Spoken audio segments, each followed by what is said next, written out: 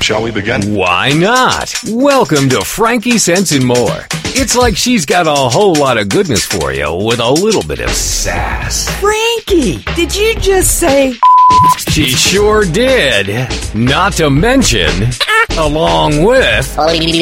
Whoops. Join us now as Frankie Picasso and her new co-host mix it up with authors, musicians, and interviews with world-changing people. Let's begin now. Okay, let's begin now, because it only makes sense. Well, hello there, and welcome to Frankie Sense Some More. I'm so excited that you're here to join me this week, and wow, do we have a great show. Coming up today, you're going to meet two extraordinary ladies. Cindy Crowe of the Blue Sky Community Healing Center is joining us, as well as the delightful author Amy Sorrells will be joining us from Indiana. A big shout out to my twins, Alex and Olivia. Happy birthday. Happy 28 years and 9 months that you've been in my life. I love you both so much. And I just want to say that you have enriched my life with honor, your humor, your creativity, and your love. You guys crack me up. So thanks for choosing me to be your mom. Also, a shout out, Olivia, congratulations on your engagement. Wow. Good one to keep that one a secret. I love that. And this has been a bittersweet week for me as a mom because my other son, Anthony, just broke his arm at work. Not so much fun. He's in a little bit of pain. So let's all give him a little prayer for a quick healing. I just received word from our good friend Than Grafham at the Hope Project International. He's been on the show before. That his partner, Pastor Carlos Sanchez, was injured in a motorcycle accident taking his daughter to school. Now, Pastor Carlos is a leader in his community. He pours his whole life into meeting the needs of others. And Than tells me that everything that Hope Project has done in Cristo Rey, Nicaragua, is a direct result of the pastor's work. He hand-selected 27 families that now received homes through Hope Project in the last 3 years, and those 27 families are made up of 130 people, 47 adults, 83 children that Carlos knows by name. So the work that these families, the work that is done with these families is only a fraction of what Pastor Carlos does on a day-to-day basis in the community. And Than says that at Hope Project, we always talk about changing the world, but Pastor Carlos is doing it.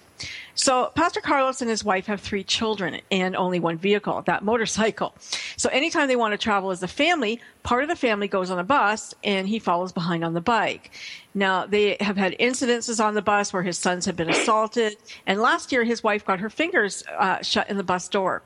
Hope Project International has a line on a used truck that they wish to purchase for the family. And in total, I think with all the appropriate paperwork, tags, and insurance, will cost about $15,000. We're not yet sure how much the medical bills are going to be for Pastor Sanchez, but there is another friend down in Managua who is helping to get the pastor some medicine and trying to find a sling and brace for his shoulder. So if you'd like to help out, please go to www.hopeprojectinternational, which is intl.com/Pastor Carlos.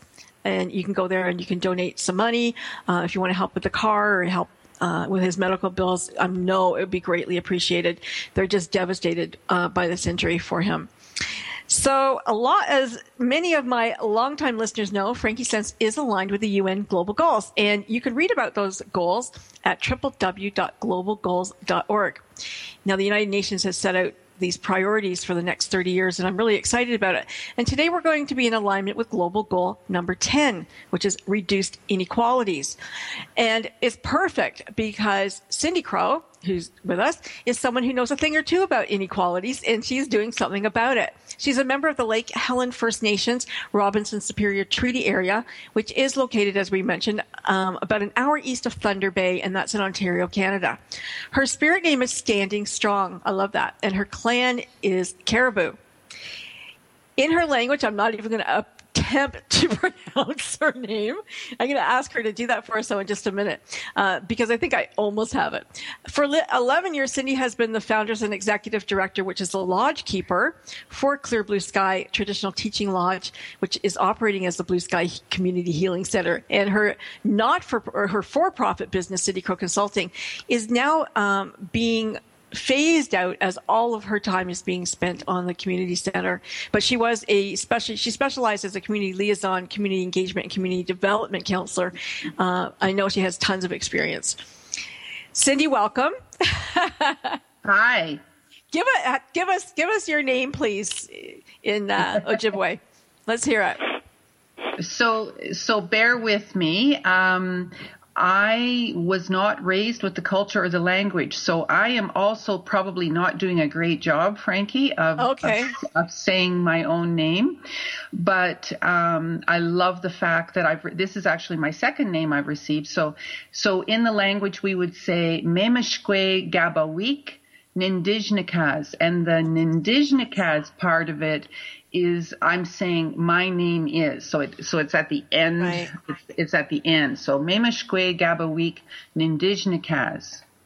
So my name is standing strong. Okay. In the Caribou, is it Adiknududum? Very good. So Adiknududum. So yeah, the Nindodum part is my clan is. Okay. And so we would say that if we were entering into a sweat lodge or at the beginning of a ceremony, you would let the creator know that, yes, this is your name. So then the creator knows who's talking. Okay. Wow. Well, very good. It's interesting because you do teach the language, the Ojibwe, in your healing center at the community center. Yes. You teach classes in that, and as well as I know that you use the medicine wheel. And what else do you teach at the center? Yeah, so a variety of things. So our mandate of the center is all about inclusion. So yeah, right. When you talked earlier about reducing inequality, mm-hmm. we're all about accepting all people into our circle. So we're very big about that. Some of what we teach is Indigenous practices. So it could be a sharing circle, learning the language, and it's not me that's teaching the language. But you teach shamanic healing, don't you? Yes, I do that. And as a lodge keeper, so my role as a lodge keeper is I'm actually creating a warm, comfortable environment for people to share in. That's my role. So that could be in many places. Right. Wow. Well, you're the mom of 5. I am the mom of 5. Yes. And I can hear from just your voice how you create a welcoming environment. We can hear that. So I've had some practice doing it, and people that come in every day, they help me to remember a little bit more about why I'm doing this, what makes it so exciting and such a new adventure every single day. And every single day I think I get a little bit better at remembering, who I am and why I'm here, and to always make sure that this space is available for whoever needs it. I always want to make sure of that. Mm-hmm. Now, you said that you weren't raised. You were raised with an Indigenous worldview or not? I was not. Okay, so you were not. Where did you grow up? So my father is the Indigenous parent in the family. Okay. He has also mixed heritage. So his dad, so my grandfather was French Cree from northern Manitoba. Okay. Well, yeah, some people would automatically think that, but Métis is a very distinct culture. Okay. So he saw himself, as a Cree person, and then my grandmother was Ojibwe. So that's on my dad's side, and then on my mom's side, her grandmother came straight from England. So definitely mixed heritage. And sure. Because of the way that my father was raised without the culture as well, he chose not to have us involved with it, not even to take an interest in it. He was very afraid of it. He's still very afraid of it. Interesting. So I was raised as a Roman Catholic. Okay. So when did you become involved? Like when did you kind of wake up and go, I need to, get back in touch with my people? So I remember the day very clearly. It was the day my first child was born. So the day my daughter Cynthia was born, in 1981, couple of things hit me. One was, instantly becoming a parent, realizing all the crappy stuff I had done to my own parents growing up. It was like, oh my God, how can you guys even still love me? I was just such a rotten kid. I remember that hitting me. And the other thing that I remember is this drumming started to happen in my heart. And I was trying to figure out, what is this all about? What is going on with me?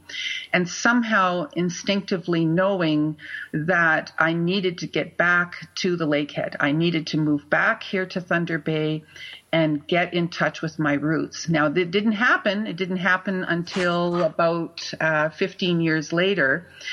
But nonetheless, I mean, the history speaks for itself. Now I was able to get in touch with my culture, and now I have the great pleasure of sharing that with other Indigenous people as well as non-Indigenous people, and I'm super grateful.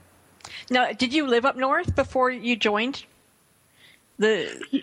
Yeah, so I wasn't that far away. I spent the majority of my life in Sudbury, which is not that far from. Yeah, but it's about 12 hours. 12 hours, yeah. Yeah, it's about 12 hours away. So yeah, not very far away. And I remember growing up in Sudbury feeling like I did not belong there. Oh, really? Yeah, it did not feel comfortable to me. Interesting. So. Tell us, for those who don't know, how many nations are in First Nations? Oh my goodness. Yeah, there's a lot. It's mind-boggling, really. How many nations we're blessed with. But if you were to, let's say, break it down into treaty areas, we have 5 treaty areas in Ontario. Right. And the largest being Anishinaabe-Aski Nation, which actually makes up 2/3 of the province of Ontario. And I bet there's a lot of people that don't know that. Yeah. Is that the Joseph the Brantford area people? No. That's another one. Yep. Oh, okay. So So I'm gonna have to stop you because we're gonna go to commercial in 30 seconds or less. Sorry. But I am interested in finding out a little bit more because it's interesting. I don't think that they call them First Nations in the U.S. and maybe our friend in the U.S. Amy can tell us about that. But if you're listening, you don't want to go anywhere because, man, we have a lot to talk about. And as diverse as these two ladies seem on the surface, I think they have a lot in common. And we're going to find out all about that in just a few minutes. So stay tuned, stay close, don't go anywhere. Getting warmed up. Frankie Sense and More will be right back after we pay the bills. Secret Cuisines and Sacred Rituals is a quest, a place, and a feast. Join host Vilasi Venkatachalam every week to explore myths, mystique, old medicine, and brilliant modern solutions through a dazzling kaleidoscope of cuisines, cultures, and cures. This is the place where tribes gather, strangers and familiars, to be memory keepers and makers of our evolving, enduring, evergreen, spoken legacy of wisdom and ingenuity. In Velasi's words, when we do old things in new ways and new things in old ways, we paint with an inspired palette, weave our own healing traditions, and become our own guru. Vilasi is a troubadour of secret cuisines and sacred rituals. She collects stories of wisdom, ingenuity, and grit.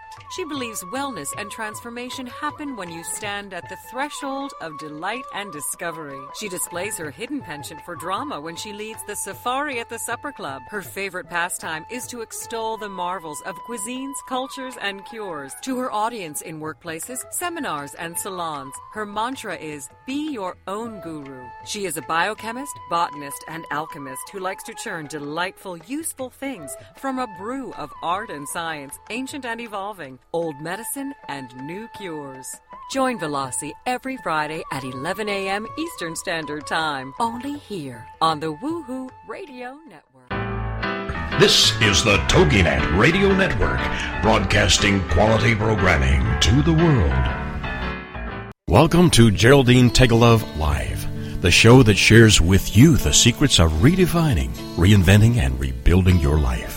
Having pulled herself from the rubble of financial ruin and having gone on to create a highly successful career, Geraldine has become an expert in the art of transformation. She believes that it doesn't matter where you are right now, how overwhelmed you feel, or how impossible the task of turning your life around may seem. You can do it.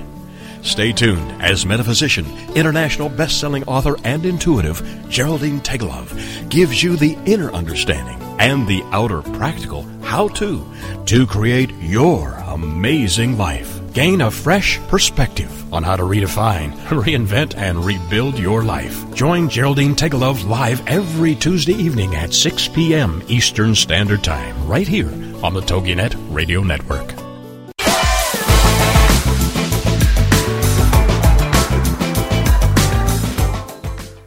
Okay, and we're back. And we're going to have a more conversation with Cindy, but I do want to introduce you to Amy because she's an interesting woman, and we want to bring her in on the conversation.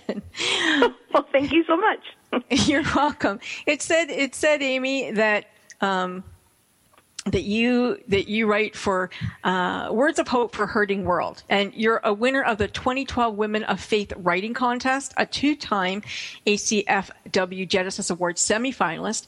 Amy got her start writing in journalism for medical publications and enjoyed a 3-year stint as a weekly op-ed columnist for her town newspaper. And her passion for healing is also reflected in her role as a registered nurse for a large hospital. And when she's not writing or reading, she can be found barehanded in the garden with dirt or covered in paint while refurbishing antiques. And a graduate of DePaul University, Amy lives with her husband, 3 sons, and a gaggle of golden retrievers. We have that in common in central Indiana. Yeah. Beautiful. Your dogs are so cute, I have to say. Yeah, they are. And I don't put pictures of my kids and my husband on social media, so that's why my social media is full of them. Yeah. Well, I just finished reading your third novel, Lead Me Home. Such a beautiful book, really. And it's interesting. I was reading a little review that somebody had done. But first, I just want to say this. Your hope for the book was that for any person who picks it up that feels they're too small or too broken or too invisible to matter in life, to know that they matter. Not only do they matter, they are essential and beautiful and important. Now, that is quite something. Quite a statement, Amy. Beautiful. You think so? Yeah, I think so. Don't you, Cindy? I do. I mean, to read a book, to pick up a book of fiction and hope that, the reader can find themselves and can find hope through your words. And they do find hope. I mean, you don't shy away from any topic. I'll tell you that. The book is filled with real struggle and strong emotion. But you really do talk about the messy things in life. You talked about abuse of women in a marriage. You talked about, morality and suicide. As a nurse, I guess you see a lot of that. Maybe that's where my nursing rubs off, because people always ask me why or if I'm ever going to write, medical books, and I think I'm too close to it to actually write books in that genre, but I think all of the things that I've seen in my 20-plus years of nursing just make me realize I think there's a lot more people that feel, not beautiful and too small and too broken. There's a lot more of those folks in the world than there are of the ones that media and just media in general would have us believe. So, yeah. Now, you've lived in Indiana your whole life? I have. And for those who don't know, it's through the Hoosier State. Whatever that is, I don't know. What is Hoosier State? There's a lot of debate. We don't know what it is either. There's a lot of myths and stuff. Come hell or high water. Okay. Yeah, and then we're getting ready for our big, huge race, which most of the time, if I'm out of Indiana, people will ask about the Indy 500, which is the 100th running of it this year. So I have to make sure I mention that because it's something. Yeah. So. I've been to the Indy once, but it'd be Have fun. You? Mm-hmm. So do you do a big, does every household do a big thing, or do you all go en masse, or just watch it on TV, or how does it work out for you guys? I grew up going to the race almost every year, and then once I started having kiddos, once you have kiddos, that kind of changes a lot of things, which, not for the negative, it's just that kind of got out of the habit of going to the track. Sure. generally cookouts and listening on the radio is a big tradition. So. Okay. Well, it's interesting.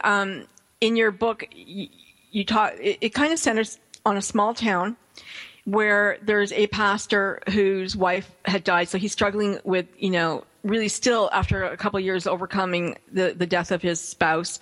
And now his teenage daughter, who has struggled with the death of her mom, is kind of, hormones and acting out and all that stuff that girls do as they're hitting their teens. And as you talked about today, you had a couple of weeks ago, there was a tornado, and in your book, there's a big storm that kind of changes everything. Mm-hmm. So life imitates art, imitates life. It does. It does. Yeah, they say write what you know, and so a lot of the things in here. I live on the outskirts in a suburb of Indianapolis, but the book was inspired by my cousins who have a dairy farm just about 5 miles from here. And I grew up going there and watching them do their work. And so my other two books were based in Michigan and Alabama. And I wanted to for this third one to be closer to home.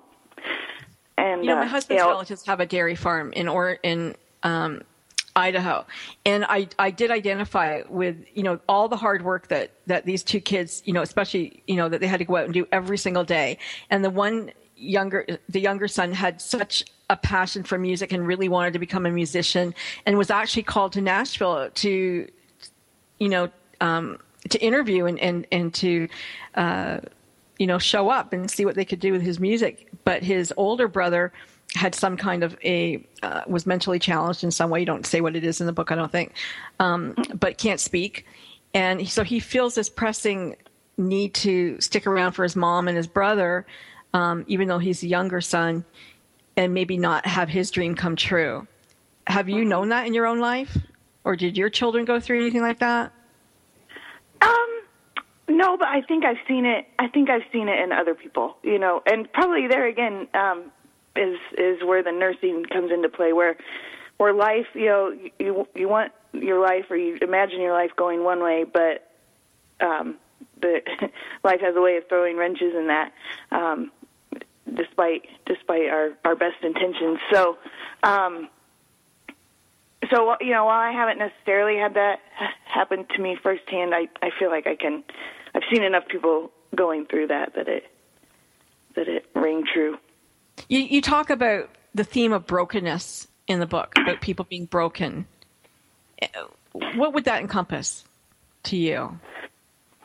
I think a lot of the characters in this book have examples of that going on. You have the character Noble's mom, whose husband left her. You have Noble, who of course that was his dad who left him. And again, with Noble's mom, her name's Lori.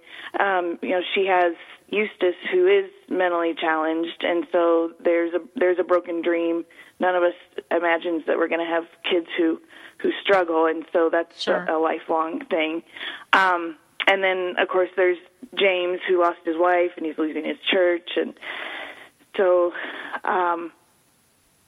and just the small town life in general. Where I grew up kind of wanting to live in a small town, but I feel like the folks that I meet from small towns wish that they were other places.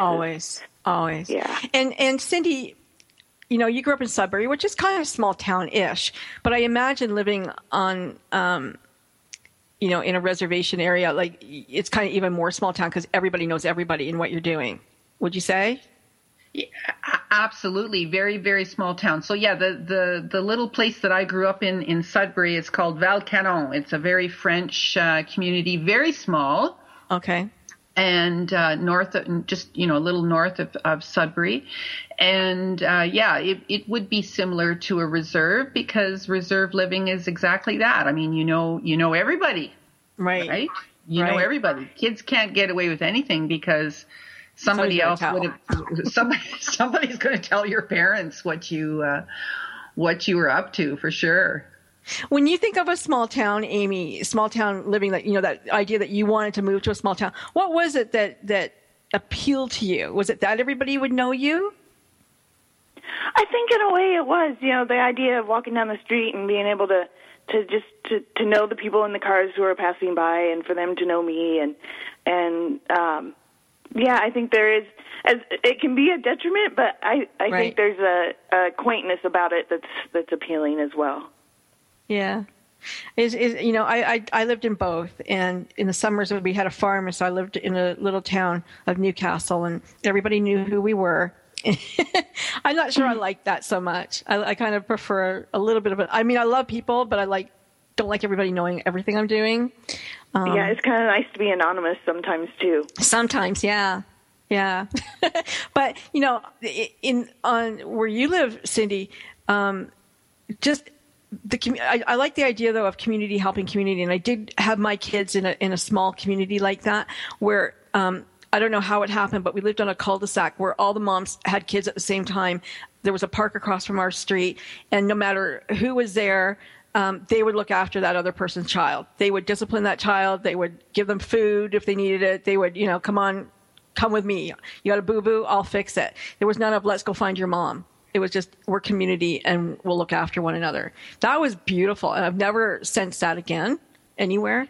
But that I think it does take a village sometimes, and it's nice if you can have that. Yeah, I agree. We don't really have that in Thunder Bay. I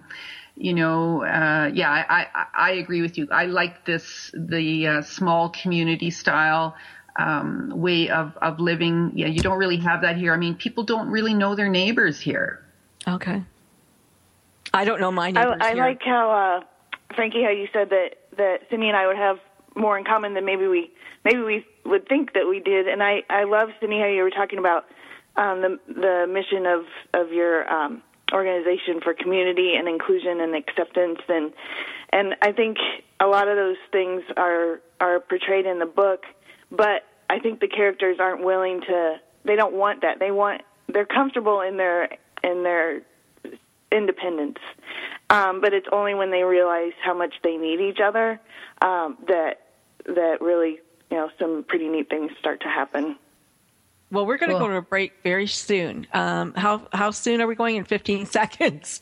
But I want to come back and talk about that because you raised a very good point, Amy. And I'm going to bridge this now because you're a bridge builder, Cindy. I'm going to bridge this for Amy and yourself. How you guys are more similar than not.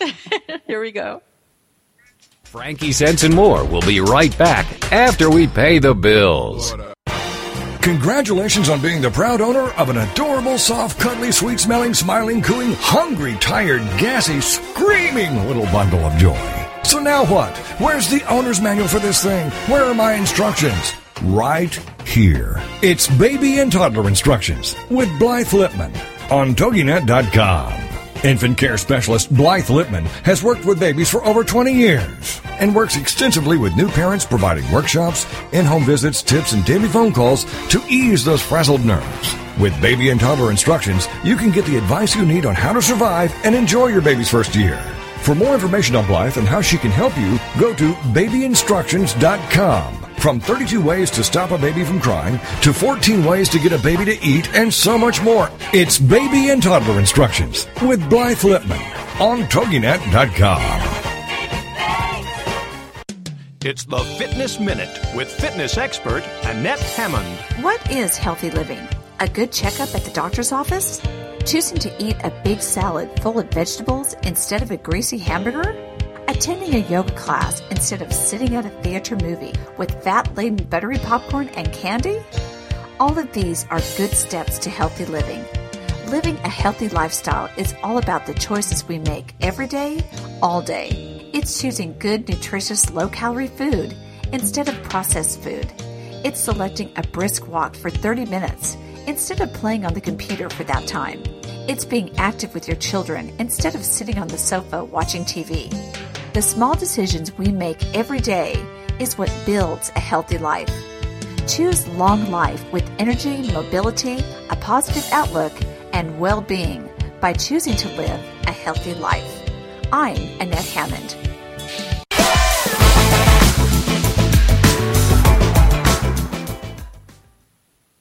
And we're back. Thanks for sticking around. We're talking to Cindy Crowe and Amy Sorrells, and I'm so glad that we are. And just before we took off, I said that I was going to make a bridge for these two ladies to find their common ground. And it left me, so I'm going to apologize because that's how live radio works, okay? but I know that you see it. I think we talked about people kind of losing their way and finding their way home. That is a theme in the book, and people thinking that they want to go away and then coming home. And that's a theme in your book, Amy. And I think, Cindy, that's kind of what you did, in your own life. You wanted to come back home to your people, and you're trying to help your people understand why they should come home too. Absolutely. And I think that's applicable for any culture or any heritage, because, if I've learned anything through this experience and this journey, is that we need to know our roots. We need to know where we come from, because, until you know where you come from, it's really hard to move forward.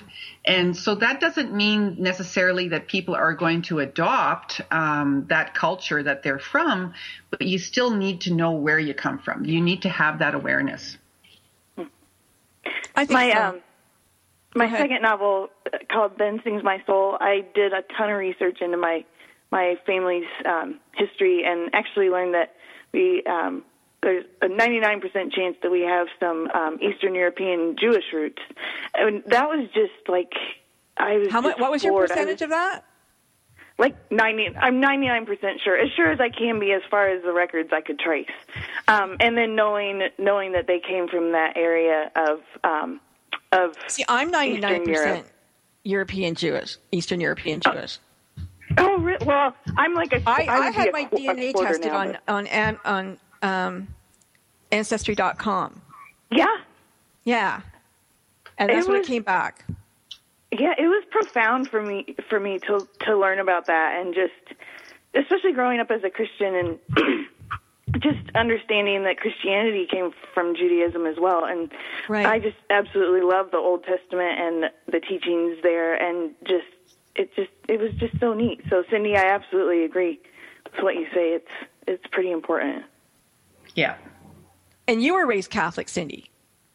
Yeah, so both my parents were Roman Catholic, and that's how I was raised. And I think that for some period in my life that did provide me with some comfort, but there was as I started to become a teenager and then a young adult, I don't know, it always felt like there was something missing in my life, and I just couldn't figure out what the missing part was. And so, again, through this journey of discovering my roots, I figured out where the missing pieces were, and it all sort of magically came together. And then I was able to make some decisions about, okay, so now that I know that, now where do I want to go? How do I want to move forward? And it wasn't too long before I realized that, I was going to be the bridge for people. I was going to help people make those discoveries as well through a variety of vehicles. And I always say, it doesn't matter to me which vehicle people use. That has no bearing on my focus. It's just that I'm helping them in some way. Tell us a bit about the shamanic healing. I'm interested in the work that you do in that. So for me, being a shaman to me is about being connected to the earth. So the earth elements help people to identify certain areas that need attention. And for me, my messengers are the animals. So I should have some kind of a bumper sticker on my truck that this truck stops abruptly if an animal is spotted. Like I'm always cognizant of who's around me. And so that's how I view shamanic work. It's paying attention to the messages that are happening to you. And, maybe they hear something from your radio show. Maybe they see a commercial on TV. Maybe they notice that there's a penny on the sidewalk in front of them. I mean, there could be so many different ways that people could receive a message. The only thing that I'm trying to promote out there is that we all need to be paying attention to those messages. You need to be listening to yourself. If you're not listening to yourself, then you're not honoring that true essence of yourself in whatever that is. Maybe it means that you should be painting. Maybe like Amy and yourself, maybe that means you're writing. Maybe it means you want to travel around the world. Everybody has a passion, and if we were all following our passions, this would be such a different world. I agree. And, it's funny that you say that about the animals, because I'm the one who prays as I go down a road, and I tell the animals, stay off the road, I don't want to hit you. And my husband wrote a song. He wrote a song about, how she prays for little animals on the side of the road, because I've done it my whole life, ever since I was a tiny, tiny little girl. I don't know where it came from, because I'm not religious, but I've always prayed for the souls of little animals. There you go. Yeah, it's crazy. I always thought I was Native, and I'm not, obviously, because I had my DNA tested, but I'm sure it was from a past life. And it was interesting because I was watching a show, and they were Lakota, and they were speaking, and it was like almost like I understood the language, but I don't. But it felt so familiar in my mouth, kind of. It was really weird.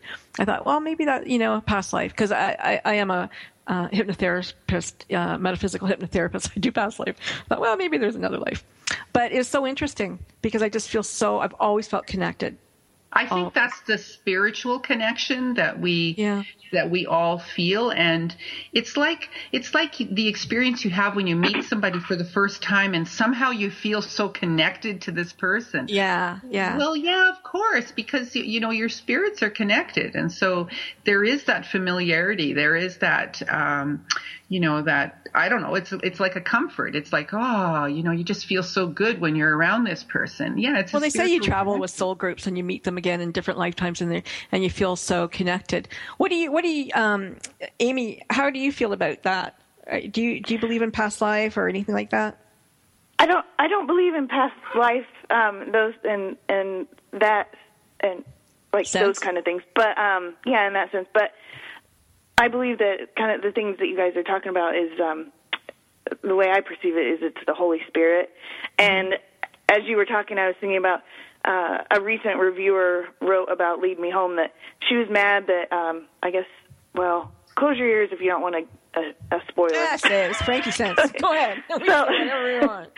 So anyway, they were mad because Noble does not go off to Nashville, and they were really upset about that because they're like, who in their right mind wouldn't take the record deal and move their family and all this kind of stuff? But then in the book, there's the part where Noble is talking about that, and he says, he's like, he can't fully explain why that he's deciding to stay at home. He says, but I know I'm supposed to stay here. It's like knowing a ring around the moon means rain, that thunder in February means frost in May, that it's time to plant corn when the oak leaves are the size of a squirrel's ear, and that a red sky in the morning means you better take cover because the storm will roll in by mid-afternoon. And so it's like you were saying, paying attention to the things that are around you, and that's kind of another theme in the novel is when we feel, I think sometimes when we feel like we're the smallest, that's when we can notice the most around us and the things that we're supposed to notice, if that makes sense. Yeah, in the despair. Well, St. Francis says, where there's despair, there's hope. And I mean, I felt that way in a way, like as a musician, I'm a musician too, and I'm like, take the record deal, dude. Like, wow. Yeah.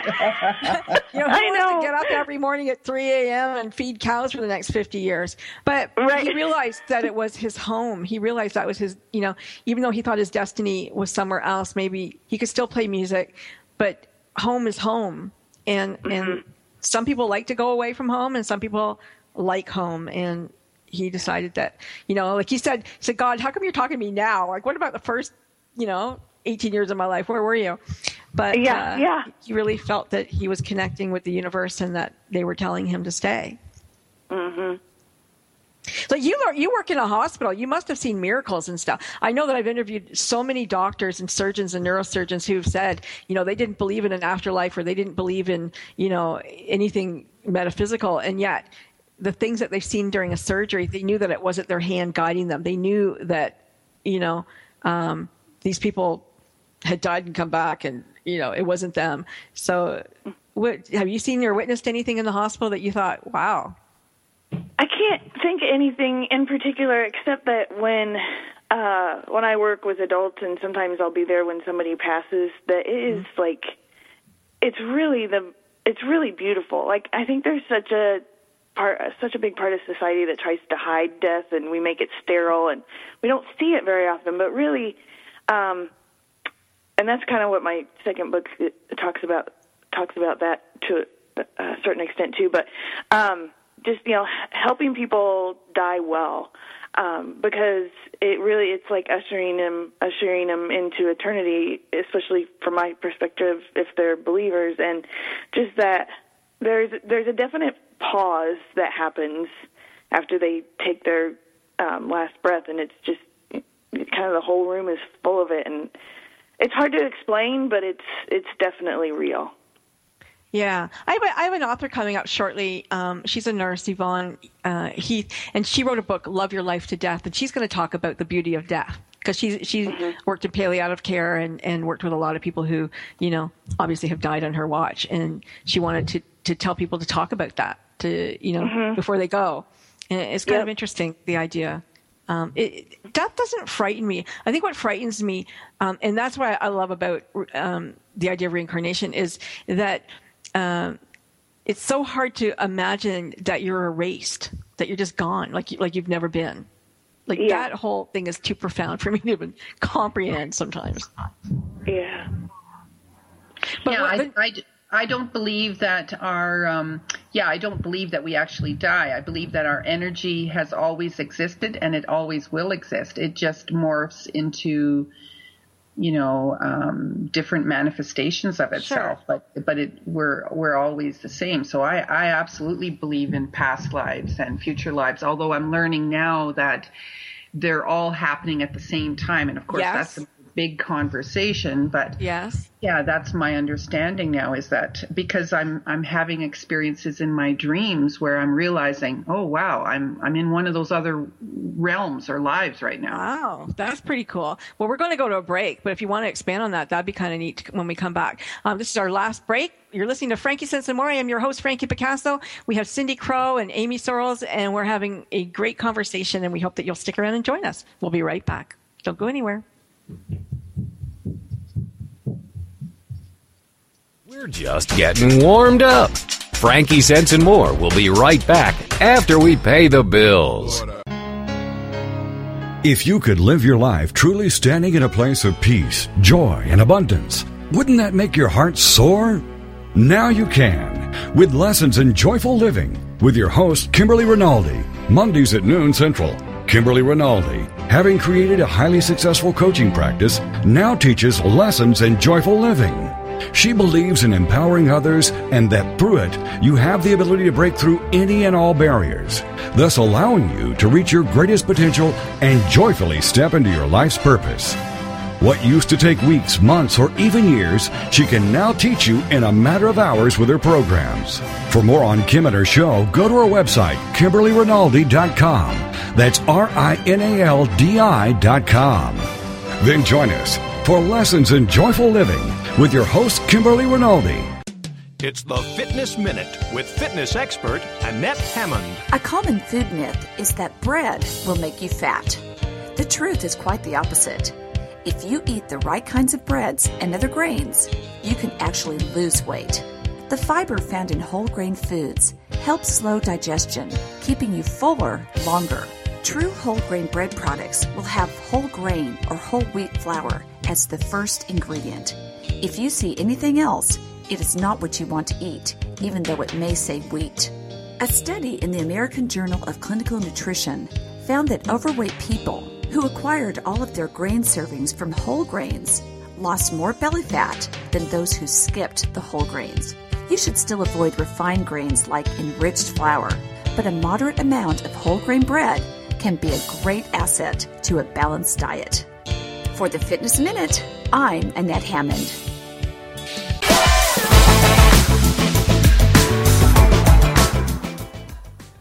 Okay, and we're back with Frankie Sense. I want to make sure that folks can reach you two girls. So, Amy, give us your website, please.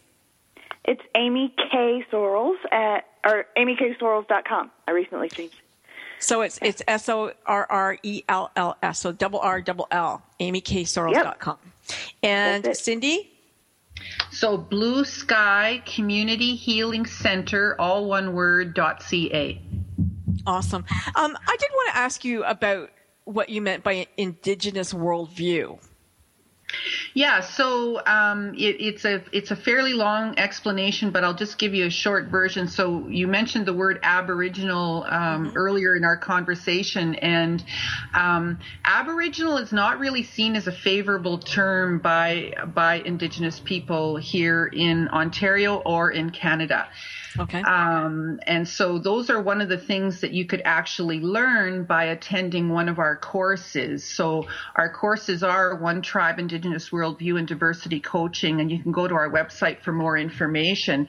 But Indigenous Worldview is simply a perspective from the Indigenous viewpoint. So, you know, if I was a French person, then I could give you a French worldview, but I'm giving you an Indigenous worldview to help you to understand where you not only the culture but but practices in general, sort of.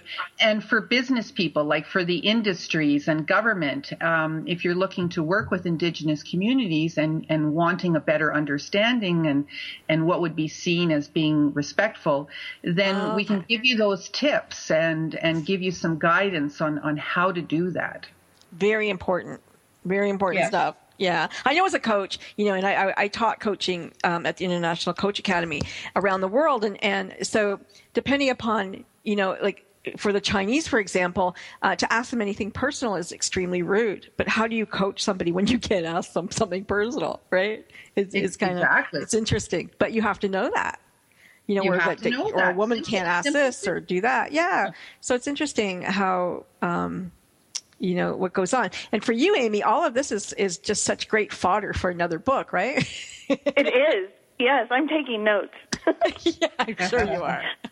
But one of the things that Cindy mentioned too about her center is that her intentions or goals is to make it a warm and comfortable place for sharing. And yes. I think we've even been doing a little bit of that today as we kind of have. I think we've gotten pretty real on some issues, and it just it reminds me again about how just the setting of this book lent itself to showing how much community and being authentic with each other matters. And there's a scene in there where James, whose church is dying, is talking to another pastor whose church is doing pretty well, and it talks about how they were arguing over Bible translations and wrestling with God's grace and even cursing a little bit about the taking of a wife too soon. And then it says that they could be plain men in front of each other, and that in itself was a blessing to James, for it had been too long since he felt the robes of his calling lift enough for him to come out from under them and breathe. Mm-hmm. So important. I think because people expect they keep a pastor or somebody like that to a higher standard, and they're just men or women. Like, they're just human beings who, you know, decided or had a calling to do something, but it doesn't mean that they're better or worse than anybody else. It just means that, you know, you're a writer and he's a pastor. And and so we go, oh, it's even worse if they did something, you know, but not really. Yeah. You know, and he needed an outlet to be able to talk to somebody man to man, or just human being to human being. And so he chose this other pastor to do that. And I'm wondering also, Cindy, in your role as lodge keeper, you know, I'm thinking, okay, you were Catholic. Now you have this other view and perspective about life and, you know, God or the universe or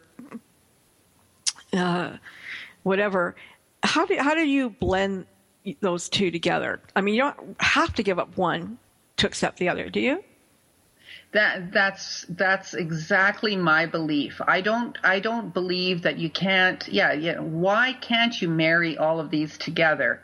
But yet there are people that have been taught that, if you are following traditional spirituality practices, you are not able to go to church and vice versa. And so that causes a lot of friction and confusion and hard feelings between people and families and communities by having that viewpoint. So yeah, again, we're all about bringing all people together. I look at it like this. Life should be like a potluck. I don't know if you guys call it a potluck, but we call it a potluck. Yep. And when people come together for a potluck, we're not criticizing one person because all they brought was a bag of buns. Maybe that's all they could afford was a bag of buns. And so we welcome them to the potluck and we accept them because that's proper potluck etiquette. Same thing is we wouldn't criticize someone for how they made their beans. Maybe that's how they make their beans. If I don't like it, it doesn't mean that I have to eat it, but I'm still going to welcome them to the dinner. And so I would like people to get back to that sort of a practice of potluck etiquette. We should be accepting all people to the table and welcoming them and having a discussion, right? Having an open discussion, because food is a common denominator. It's very, very important when you're bringing different cultures together to have food there. Right. It was interesting, Ben, you'll remember this from Tuesday, but on my show on Tuesday, I had the president of Biola University, and he wrote a book called Love, Kindness. And he said you have to have a hard center and soft edges. And what he meant by that was you keep your values and what you believe in, at the core of you. But the softness is allowing yourself to engage with other people of different cultures and different beliefs. And not that you have to believe everything that they believe, because you've got your hard center where you believe what you believe, but you're able to actively listen. You're able to accept them as them and for who they are, not necessarily meaning that you have to get rid of what you believe in and accept what they want you to accept. So I think that was a really good example that we can believe what we believe, but be accepting of other people. Yeah, and honoring that person's journey. And honoring that person's journey, yeah. Exactly. Maybe it's not for me, but maybe it's an absolutely perfect journey for them. But it's interesting to hear it. Yeah, and who am I to judge another person's journey? So... Right. Yeah, because too often people will turn off and they'll go, I don't want to hear about that. It has nothing, I don't want, racism is bad. I don't want to hear about it, but you have to hear about it. You have to listen. That's who they are. That's who they are. Yeah. Yeah. So, I met this woman who was the only Jew left in Poland alive. And she was the only Jew left in Poland alive after the war because she was raised Catholic by her adoptive family, and they didn't tell her that she was Jewish until maybe she was 6 or 7 years old. And she loved Jesus so much. She loved going to, church, the Catholic Church, so much. And then her relatives came from America, and they were like Orthodox Jews, like so difficult to, bridge that. And today, she travels the world and she's been to Israel like 3 times, but she loves both. She goes, why can't I love Jesus and love, my Jewish heritage? And she can. Yeah. Yep. And she can. Yeah. Yeah, of course. It may not be a common practice, and it may not be approved by all, but oh well, sucks to be them, Yeah, yeah. People, they get very, these hard edges instead of the soft edges, and the hard edges don't allow you to allow other people to be themselves, authentic. And that's what's, I think part of what's wrong today is that people are craving to be authentic. They're craving to be themselves and not be judged by everybody. Like, we're only judging everybody because we're not confident in ourselves. Yeah, Amen, Frankie. Yeah. Thank you. And hallelujah, too. Yeah. Well, it's true, right? I mean, I love learning about Indigenous people. I love learning about, the Hoosiers and the milking of the cows. I mean, everything in your book okay, I don't go to church, but it doesn't mean I don't want to hear about a dying church and about, the struggles and what people feel and what it feels like to go to that church and for everybody to know who you are. And this pastor kept saying, I saw that empty seat, but I didn't go after them. And he kind of felt bad because he was wrapped up in his own head. He should have, gone out and said, hey, why don't you come anymore, Cindy? Did I miss the boat on something? Is there something I did that, you don't want to come here anymore? Yeah. That was a good point, Amy. Good point in the book. Because we do have to nourish and nurture people and ask, aren't we feeding them? Yeah. In the biblical sense, right? Yeah. And food is the great denominator. We all come together for food. Nobody says no to food. If you have a meeting, all you have to do is have food and people will show up, right? That's right. That's right. That's how you get them there. So speaking of food, I'm kind of curious. What's a Hoosier food? What's a big? And I should say I lived in Louisville. I went to high school in Louisville. Okay. And I think I remember like hush puppies was kind of our thing. But so what would a Hoosier food be? What do you guys goodness. Look for? Well, I think this is just my personal opinion. Sure. I think it's anything pork related, pulled pork, pork burgers, bacon. We actually, I think we are one of the leading pork producing states in the union. So definitely anything like that. Okay. When I think of Hoosier food, I think of state fair food. Okay. Which is probably about as healthy as we are in comparison to other states as well. And I have to tell you, Cindy, every time, and Amy, every time I go by a truck with pigs in it, I tell the pigs, I have a little conversation with them and I thank them, and I tell them not to be too scared because they're very sensitive pigs, They are. They're very sensitive. What would a native food be up where you are? So for me, I'm vegan, so I don't do meat, but definitely wild meats are popular here. So moose or deer, and something a little more my style would be like a wild rice and blueberries or pies, of course. Fresh pies. Nice. And they call the another popular one is the Three Sisters. Right. So, yeah. What's the Three Sisters? What's the Three Sisters? It's like, I think it's like beans, squash, and corn. Okay. All right. Yeah. And have you been vegan your whole life? No, just in the last several years. And another popular one is bannock. I can't forget to mention I was going to say bannock. Yeah. Yeah. Which is like a bread kind of thing. Yeah. It's like a biscuit. Yeah. Yeah. Okay. Well, we got 30 seconds left of the show, so let me thank both of you ladies so much for coming on. I really appreciate you speaking with me and having a conversation with me, and you're both so delightful. And I really hope that everybody checks out your book, Lead Me Home. And Cindy, I hope people come and check out Blue Sky Community Healing Center because I think you're both doing great and wonderful things in the world. So thank you. Thank you, Frank. Thank you. And thanks, Ben, for producing this show. And all of you, thank you for tuning in each and every week. I do love you. And we will see you again next week. Hit Rash Production.